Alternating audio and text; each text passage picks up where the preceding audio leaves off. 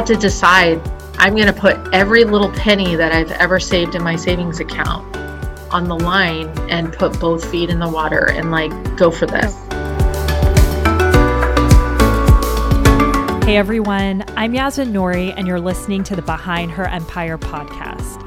I'm on a mission to showcase successful self-made women who share honest stories and lessons of what it really takes to create the life you want and build your own empire. I want to welcome this week's guest, Tracy Holland, to our show today. Tracy is a leading entrepreneur, investor, and innovator in the beauty and personal care industry. After leaving her successful career in public service, Tracy founded her first business in grad school, where she went all in and invested her student loans to build something that would later be the foundation of her business today. Tracy is a CEO and co-founder of Hatch Beauty, a top beauty and wellness incubator that has grown to be over $100 million in revenue. Tracy is also the founder of Hatch Beauty Ventures, where she advises young women entrepreneurs on business growth and strategy. As a mother of 3 young children, Tracy is a prime example of how you can balance motherhood with a career and that you don't have to sacrifice one for the other. Welcome to the show, Tracy. Thank you. It's so nice to be here. Of course. And I feel like it's been, already 3 years since we last met. And I just remember the first time we had connected, I was so inspired, not only by just who you are as a person, but also how real and transparent you were about motherhood and what it really takes to grow a successful business. And I probably sound like a broken record player on this podcast, but really that's the key element that we look for when we have guests on who can really be honest and take away the fluff on the realities of entrepreneurship and what it takes to also have a family. So I'm super grateful that you're with us and can't wait to jump into it. Yay. Okay, let's do it. So take me back to your childhood. You grew up in a very academic household. Your dad was a nuclear physicist and your mom has a PhD. How do you think that really impacted your upbringing and specifically your journey into the entrepreneurial world? You know, ironically, I think some people are born entrepreneurs. Mm-hmm. And to my parents' dismay, I definitely was. I love it. And so as much as they wanted me to be academically focused, I was always looking at ways I could generate money. And so as a young kid, I would put on plays and do neighborhood events and look for ways to generate income.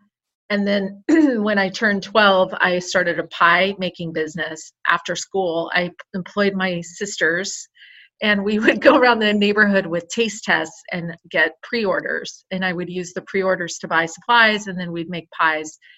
And that became a pretty lucrative business. And my father would be so annoyed because he'd come home and the kitchen would be a mess and there'd be, 30 pies cooling around the house.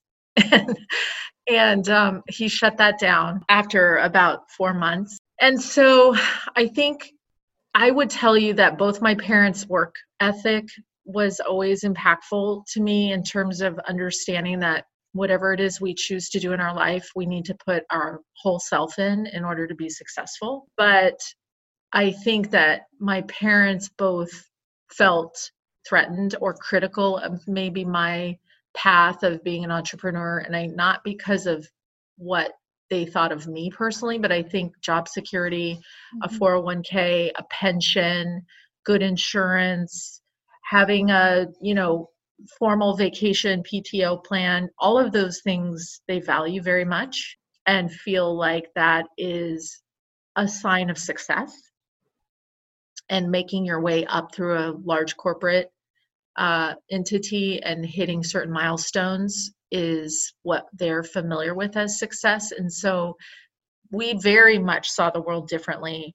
And I think they wanted to ensure that I would be able to support myself in a way that would allow me to live a lifestyle that they had already provided. So yeah, and I'm sure a lot of our listeners can really resonate with that. I know I definitely can. Similar to you, I was very entrepreneurial as a kid, always had different ideas.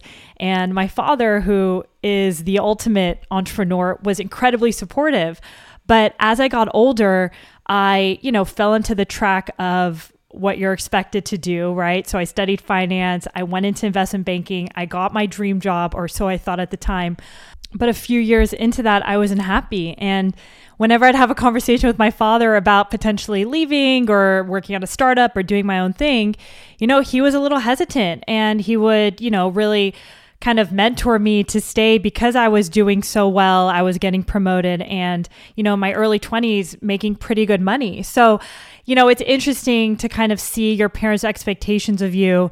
And I'm curious for you, how did you manage what you personally wanted to do in your life versus really the expectations of your own parents?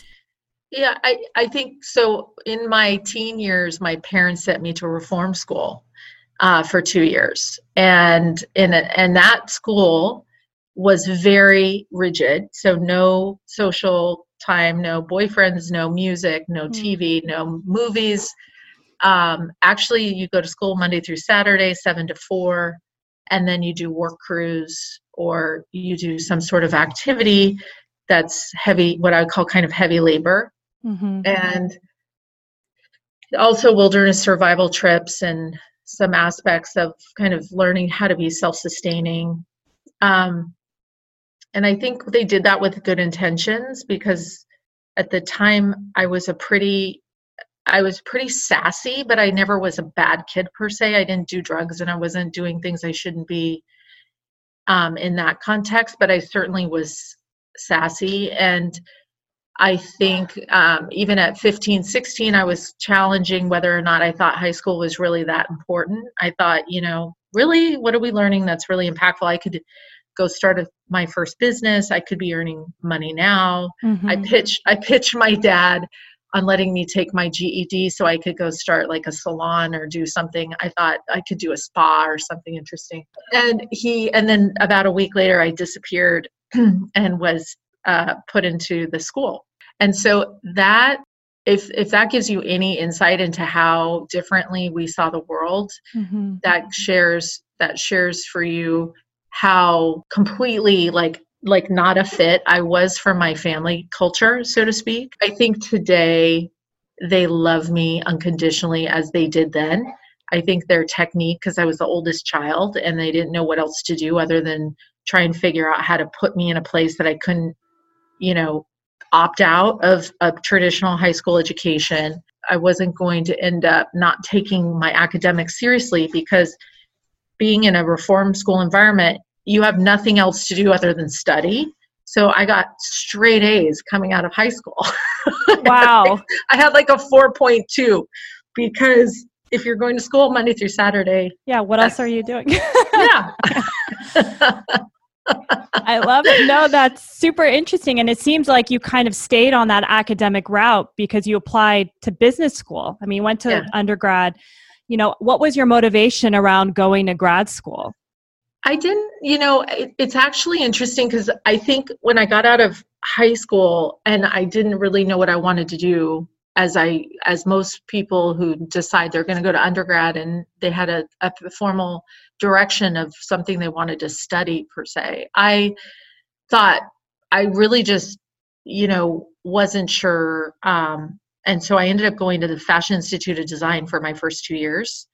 And I studied a lot around merchandising and making product and distribution and understanding retail and the economics of how to do business at retail, which I learned formally there. And then I transferred to San Francisco State and did a marketing and international relations undergrad, which both the international relations was my passion for politics, frankly, and my passion for kind of how the world saw each other and one another and what the economic opportunities were outside of the US. And then going to Columbia, I actually got my master's in organizational development, which is around change management and integrating small businesses to large, and kind of the 5 instrumental steps that a company goes through. And they either iterate and expand and grow to the next stage, or they don't, and they go out of business.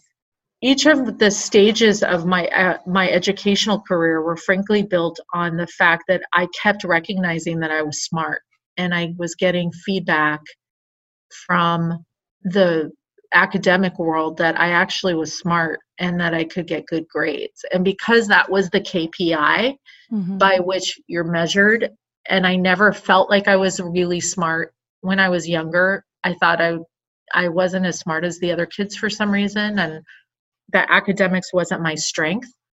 As I gained my confidence in myself, I allowed myself to expand into the possibility of being able to even go to a school like Columbia. Like even someone like a Columbia University would consider, me as someone that would be a peer, felt like a stretch. And each of these validating steps has been a crucial stage in my own development of confidence in building a business and asking for more in terms of business income, order size, the corporate entities that I do business with. It was actually foundationally crucial to have had those opportunities to step into the confidence that these large institutions, I feel, gave me in myself, that I could actually compete. I think confidence is just so incredibly important. And we talk a lot about it on the show with all of our guests. And I think whatever way you can incorporate that into your own life. For example, for you, you were doing well in academics, and that really gave you the confidence that you needed, that you could really be great and excel in something. Last week we spoke to Heidi Zach, the founder of Third Love, and she was saying how all her different professional experiences really allowed her to really come into herself and be confident and eventually start Third Love in her 30s. So I think whatever you can incorporate in your life to really build that confidence is just so incredibly essential for taking a big risk and leap into the entrepreneurial world. So I actually came across an article where you mentioned that you had goals and aspirations of going and getting your MBA, and you unfortunately ended up becoming waitlisted, which I'm sure for someone who is so academically focused at the time, that must have been a huge hit to your confidence and your ego. But what I think is really interesting about your story is, although you were waitlisted in the MBA program, that didn't really stop you in the tracks and push you back. You immediately pivoted and started exploring different master's programs, and you ended up getting your master's in social organizational psychology. And that's really when you started your first business. So I'd love to hear more about the journey, because clearly that has really led you to building, one of the top beauty and wellness incubators in the industry today. That was so fun. Funny, life is so amazing, right? When you connect in the hindsight and you see the dots, but you don't understand it as you look at it in the moment, and you're thinking, how am I going to navigate this? But I was so fortunate because I had a really good girlfriend who happened to be a forensic chemist for the Department of Justice. And so by day, very CSI style, she was like on the scene with dead bodies and doing blood spatters. But she was actually a chemist, a formulating chemist. And, we came up with this idea for scented nail polish. And we only did it because it was, practically speaking, like this. I love doing my nails. She does too. And it smells so bad. And when you're putting on your nail polish, and even for those women in salons who have to do that work, it's a labor of love because it doesn't smell good.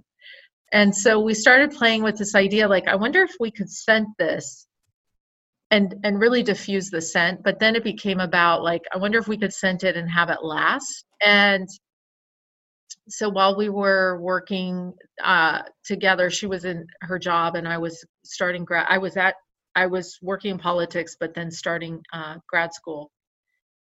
We worked on various iterations of a formula using food grade oils, and really figuring out how to modify the formula so it could still be dry hard, and retain the scent.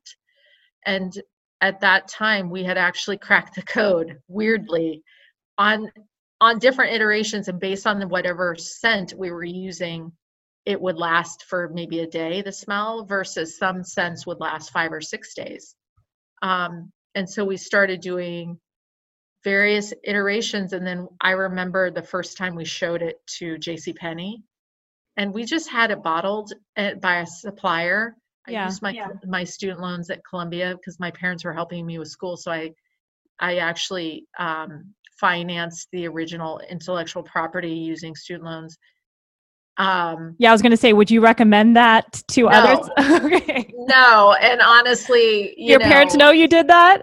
They do now, and of course, I graduated with some student debt, and I paid that off obviously over time. But it shows you that women and young people who want to start a business, it's hard to do that if you don't have working capital, right?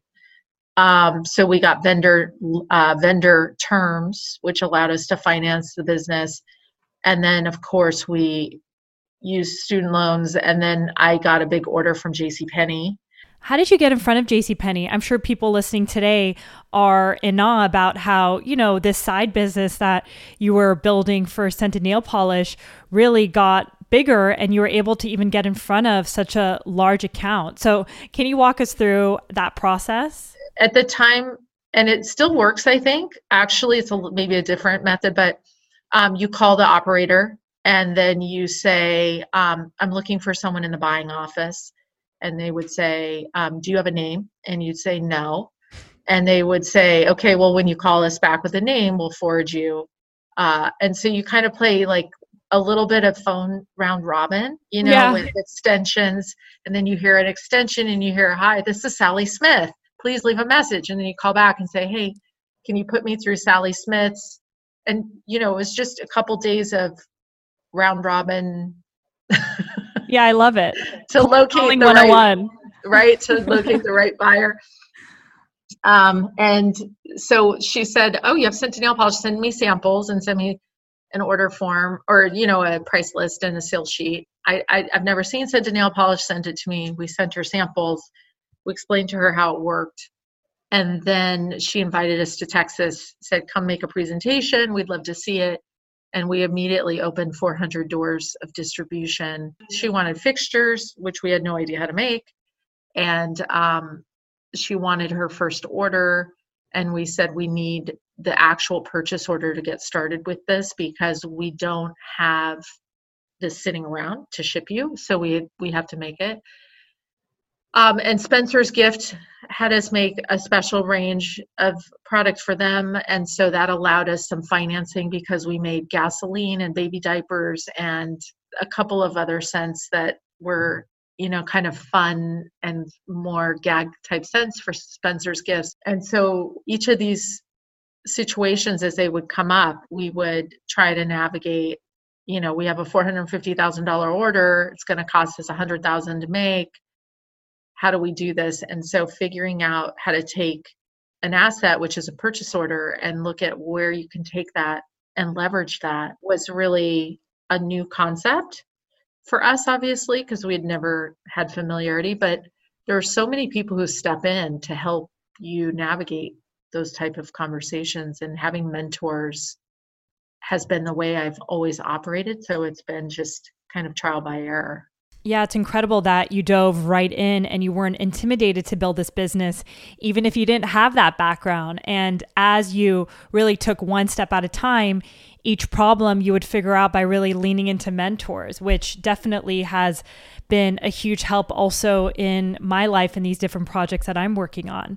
So the business that you're working on in grad school, is that what eventually turned into Hatch Beauty? No, actually what happened was that business ended up, the brand itself failed. So we ended up having to close down the brand and shut down all the product, and we had to write off what we couldn't use. What caused it to fail at the time?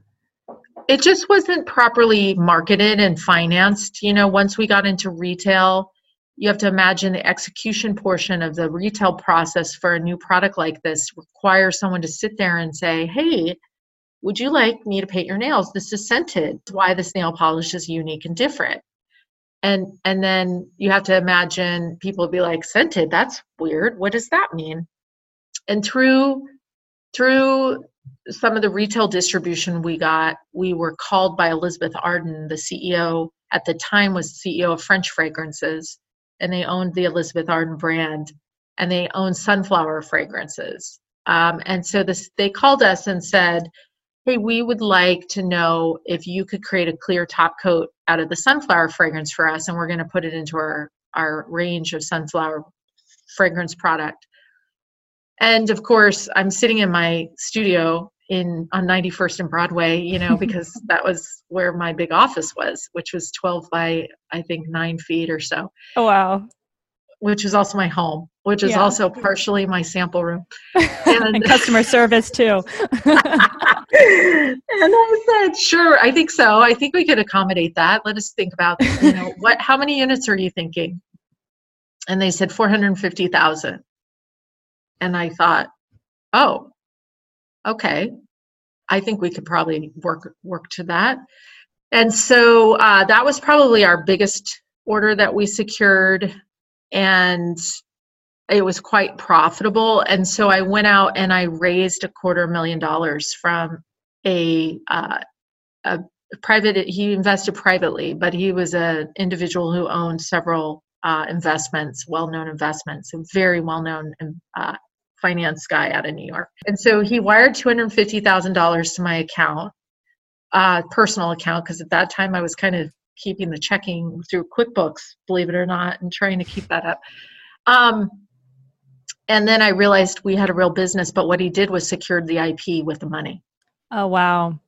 So, and then there was quite a hefty interest rate payment, and then obviously a balloon payment at the end of 2.5 years, and collateralized and secured by the IP. And so when we were at periods of time not able to make our interest payment, and then as the balloon payment was approaching, we had to forfeit the IP, which then he flipped and sold for quite a nice amount.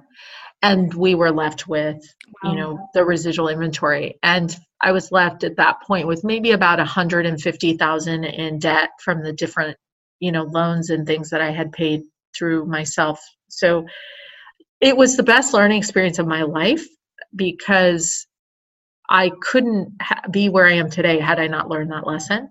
Mm-hmm. And he didn't do anything wrong. He did a secured note, in essence, with a high interest rate, and he took a chance with a young entrepreneur with a big idea. But the asset I realized that we had that was valuable was the intellectual property. Nothing mattered other than that. It didn't matter. The brand didn't matter. The intellectual property was what he was seeking. And so I spent my career focused on IP deals, mm-hmm. and making sure that whatever we develop, we own the IP. That's good for anyone listening today who's also developing their own brand. So at that point, your business has wound down. You're $150,000 in debt. What was going on in your mind at that point, and what were your next steps? That was a dark time. I mean, I really was in a bad situation, because all of my graduate school partner friends had left to go work for big companies. They were at mm-hmm. KPMG, they were at Anderson. They all had GE. They had these big jobs, huge paychecks. And I ended up taking a job at a contract manufacturer out of Azusa, California. I think he paid me like $90,000 a year. And which at the time, compared to my friends, was like peanuts. And he said, I need you to help me build my shampoo business back up. I'm doing a lot of discounting, and I'm not getting full margin, and I don't know what to do with this. And so it was a company called Lonza, and they manufacture and distribute hair care professionally, and then through diverted channels. And so I just went and took a real gig, and I spent some time reassessing. And from there, I learned manufacturing. I really learned how to make widgets. I learned how to formulate. I learned how to look at margin, efficacy of product, how to look at filling lines, and what efficiencies were needed in order to support a factory. And then I started bringing in additional new filling partners for them, because they frankly needed support and keeping their people busy. And I worked that in what I would call kind of a younger, smaller entrepreneurial. They were doing maybe about $200 million in revenue as a company. And I took that and built that for them and brought in additional new filling business partners and filling clients. And from that opportunity, I found a young company of 3 women who had started a spa party business, and everything came in paint cans. So all of these kind of girl gathering kits and girl power. And I left Lonza to go help them build their spa and girl power business and girl gathering kit business. And I raised 2 rounds of capital for that business. And I had a board of 21 people. And I realized what it takes to raise money, taking one check at a time, one pitch at a time for 25,000 or 50,000, and what it means to have people trust you enough to like open their checkbook and bank on you. And so I did that and had a pretty wily board, obviously 21 people. I don't think I've ever heard of a board with that many people. And that was a learning experience. And I also learned that I would never run a family-run company that had a shareholder base of 51% or more where you raise capital, because the family does deals over Thanksgiving and Christmas and, on Saturdays with margaritas by the pool. And because they have 51%, they can implement whatever they decide. And when you take people's money and give a business plan, you need to be able to manage to that. And so I had a real opportunity to learn. And I ran that company for 3 years and felt really lucky to learn how to navigate and grow up in straddling, family run politics in a business, and then navigating, managing investors and thinking through like, what do I want on my return and how does that look? Wow, what a wealth of experiences, especially for someone who, is eventually going to start their own business. But it seems like you really learned the whole gamut of really building a brand from scratch from both of the businesses that you were in, whether it was from learning how to raise money from investors or manufacturing or sales, bringing on new clients. NIP, that was for sure. I knew as I was departing there, and honestly, I thought they had a great business. We grew it very successfully, had an offer from a very large strategic.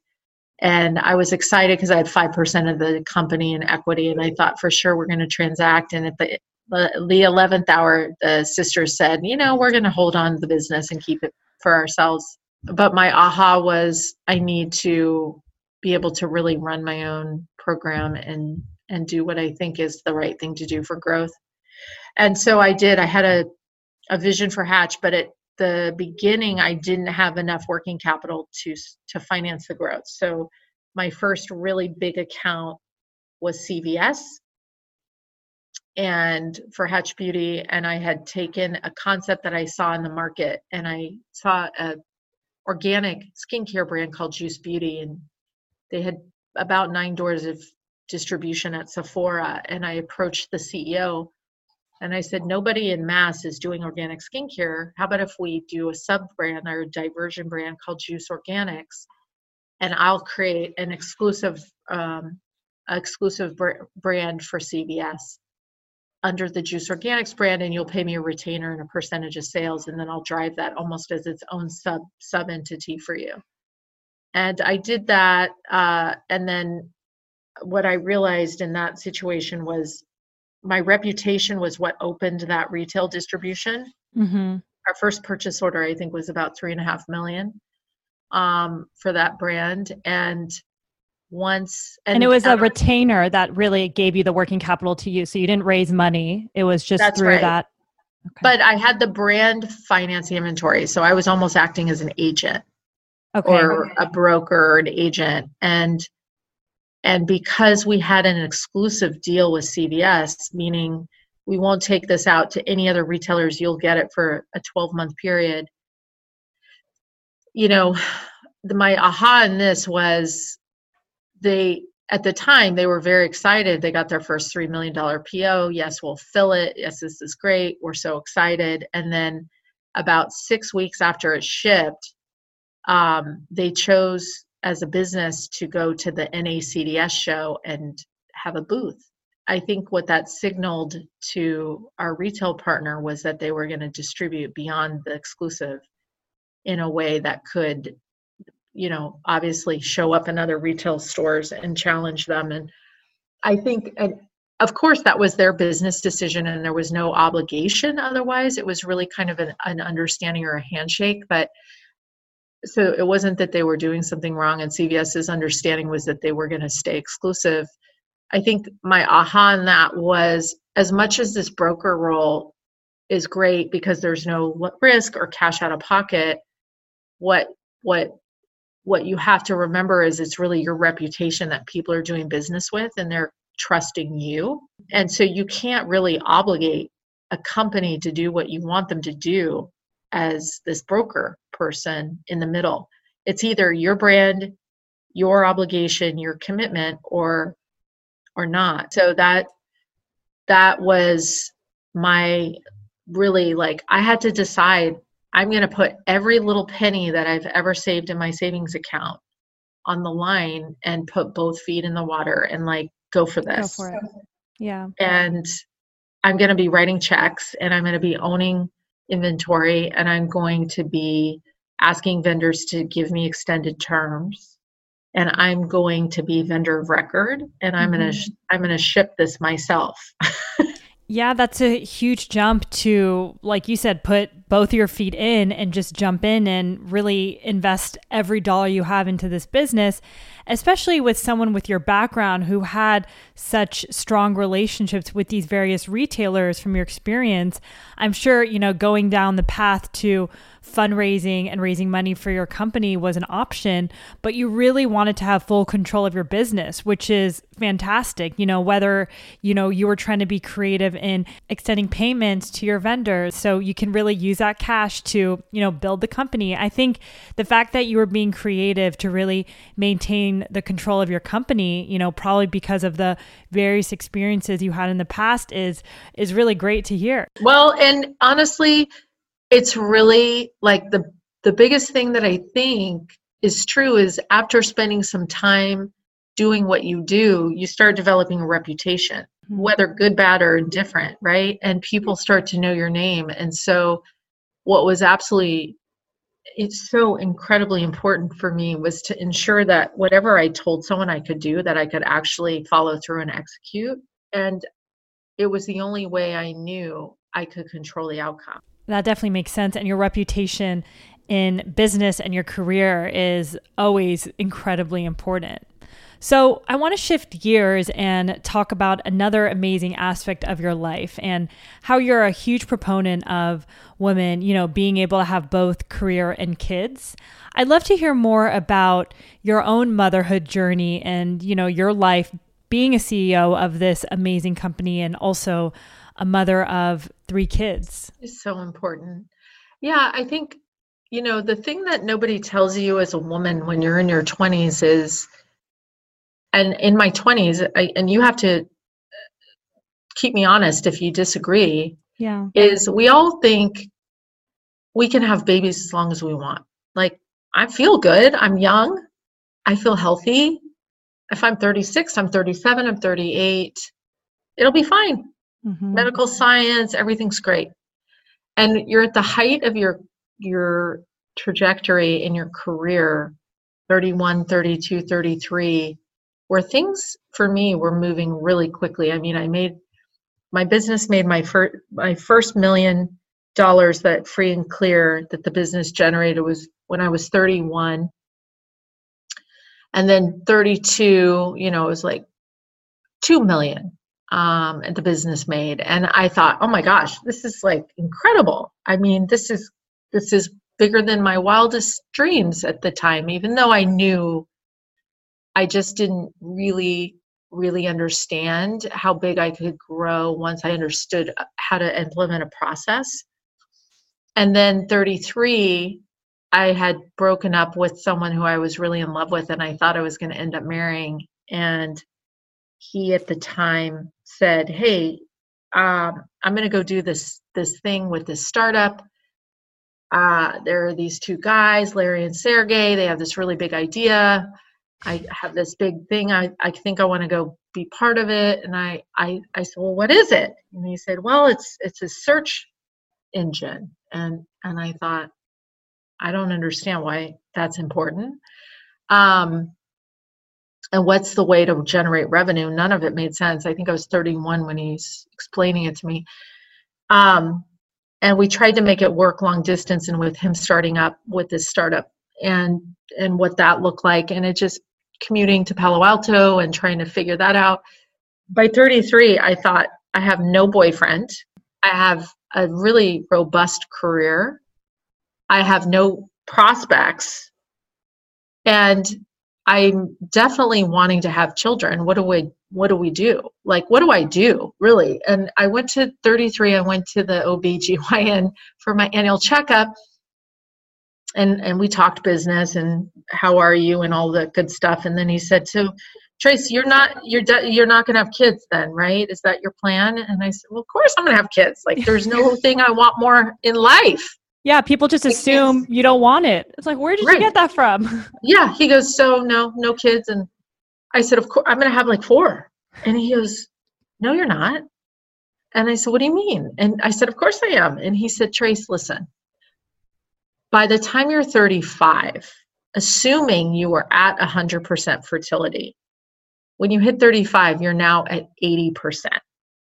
But guess what? How many women do we know that are at 100% from day one?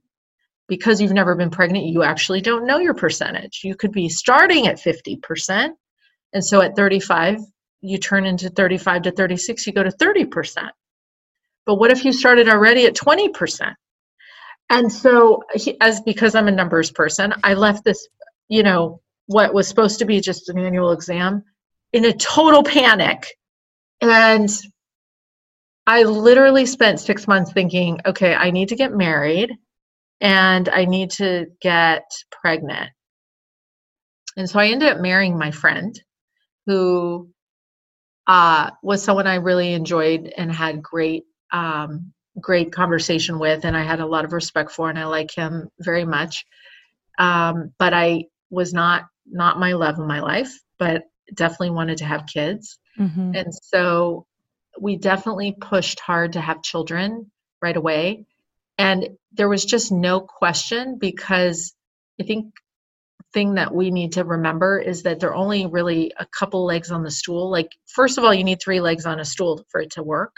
Mm-hmm. Otherwise, the stool falls down. So if you think about career, love, kids, self, maybe there are 4 legs. Yeah. I don't know if it's actually realistic, nor if it's aspirational to think that you can squeeze in by, let's say, 33, all 4 of those legs successfully. Mm-hmm. So then you have to start asking yourself, what are you willing to give up to get? And I thought to myself, my career is so fulfilling and I want children, and I definitely want to have a partner who's kind and who will be a good father. And so it's not the love story that I think people would hope for. And in fact, I don't know how to reconcile it other than to just say I remember what my process of thinking through it was and talking to my friends and trying to figure it out. And so having children and incorporating them into my day-to-day work. But there was definitely like a program, right? So you have the nanny, you have the glider, you have the diaper genie, you have your baby Bjorn, you are nursing between meetings. That baby's strapped to your body, you hand it to the nanny, you walk into a conference, you come out an hour later, you nurse, you hand the baby back, they do a diaper change. It was like, it takes a village to. It was a script. Yeah. It was a playbook. For sure. And I want to acknowledge you for opening up about your own journey to motherhood. And as women, as we get older, the reality is the probability declines in terms of having children. I mean, that doesn't mean you can't. I have a handful of good friends who, are older, 30s or even in their 40s, who've had very healthy kids. But I think this is still important to talk about. And, similar to you, everybody has their own journey to motherhood. And I think you can write your own script. So again, I acknowledge you for sharing that. And also, I think it's completely admirable how you're, managing a very successful company with 3 children. And how old are they now? 9, 11, and 13. Amazing. And their dad lives about 2.5 miles from me. And we have a great co-parenting, team approach. Mm-hmm. And he's happy and I'm happy. And it's been a learning plan, because I don't think you go into your marriage or into a relationship and think this isn't going to be forever. Mm-hmm. And certainly you don't go through the process of getting married and say to yourself, this isn't my forever person. But I did, and I don't know how to reconcile that other than being kind to one another as we are to each other, with being the best parents we can be, knowing that we had a really great 10-year experience of learning how to be parents for the first time, and allowing the gift I received from him is he really allowed me to be my best self and to learn how to be a really successful entrepreneur. And I think successful entrepreneurs need a person at home who's their biggest cheerleader and who can support some of what feels crazy at times. So he gave me all those things. It was great. That's so beautiful and such a gift to even experience. I could probably do a whole nother podcast on relationships with you, but I want to be mindful of your time and close on a question that we love to ask all of our guests. Wealth means so much more than money, and everybody has our own definition of wealth. What does that mean to you? It's changed so much, because I used to say, if I have $15 million in liquidity, then I would earn, $750,000 a year passive income, and then whatever else I do would be just, kind of fun money. And I had this whole, formula. And then what I realized is that money has, at a certain point, money actually, if you allow it, has power over you, rather than you realize it's just a tool or a vehicle for you to enjoy and expand into joy. And so really money's there to support your expansion into happiness and joy. And what I found, the more money I had, and the more I worried about whether I would maintain and keep it, where I was investing it, what my return was, whether it was being well utilized. And I became heavy in that. And I recognize that sometimes our perspectives or beliefs, one belief I used to have is you have to work really hard to earn money. And now I recognize that that's absolutely a false belief. Money's passing around us right now. It's all over us. It's everywhere. And all money is a conversion of energy and intent into a physical form, right? And so I have more what I would consider personal wealth that has nothing to do with money, but personal happiness, which is the connection that I have between my perception of where I am in my life and my expectations of where I should be. So the perception of where I should be in my life and my expectations for myself are met, and they meet, and that allows me to feel happy. But I honestly, I have to tell you, I have not looked at my investment portfolio in 6 months. I get these sweet little messages from Ellevest, who manages my portfolio of investments, and they send me these weekly don't worry messages, which I love. Sally Krawcheck is one of my heroes. I love her and Ellevest and everything they do. Big fan. She's remarkable, and she's such a gem. And they send me these sweet little love messages things are bad, we know, don't worry, it'll come back, or whatever. I haven't even looked, because if I allow that to drive how I perceive my worth or my security or my happiness, we're all going to be in trouble, So in my mornings, I wake up and I do have a gratitude journal, which I think sounds a little LA kitschy, but it really works for me. And I just look at every single thing that I could hope or want is met in my life. Like I have, warm water, and I have lighting, and I have a beautiful fireplace, and my kids are fed. And if I need to go see a doctor, I can. And it's like, it's okay, So I've never felt wealthier than I am now. But I think if you were to look at my investments, COVID, March or April 8th, post this 20,000 Dow number, whatever it is, which I don't know what it is. I haven't looked, but if I looked at it, I'd probably say that's a problem. Yeah. But it's not. Yeah. Right? Yeah. And it's temporary. So yeah, because all our needs are met. Exactly. I'm not hungry. Are you hungry? No, we're very blessed. We're very blessed. Yeah. True. So. No, that was amazing. Well, Tracy, thank you so much for taking the time and chatting with us. I loved our conversation. I love talking to you. I'm so excited about what you're doing. And I have so many women entrepreneurs who I am in such awe of that would be wonderful for you to connect with. Oh, amazing. Who inspire me and who teach me all the time about myself, about how I see the world, about how I think about money, driving businesses. So what a incredible tribe to have around you. And I so appreciate that, Tracy. Thank you.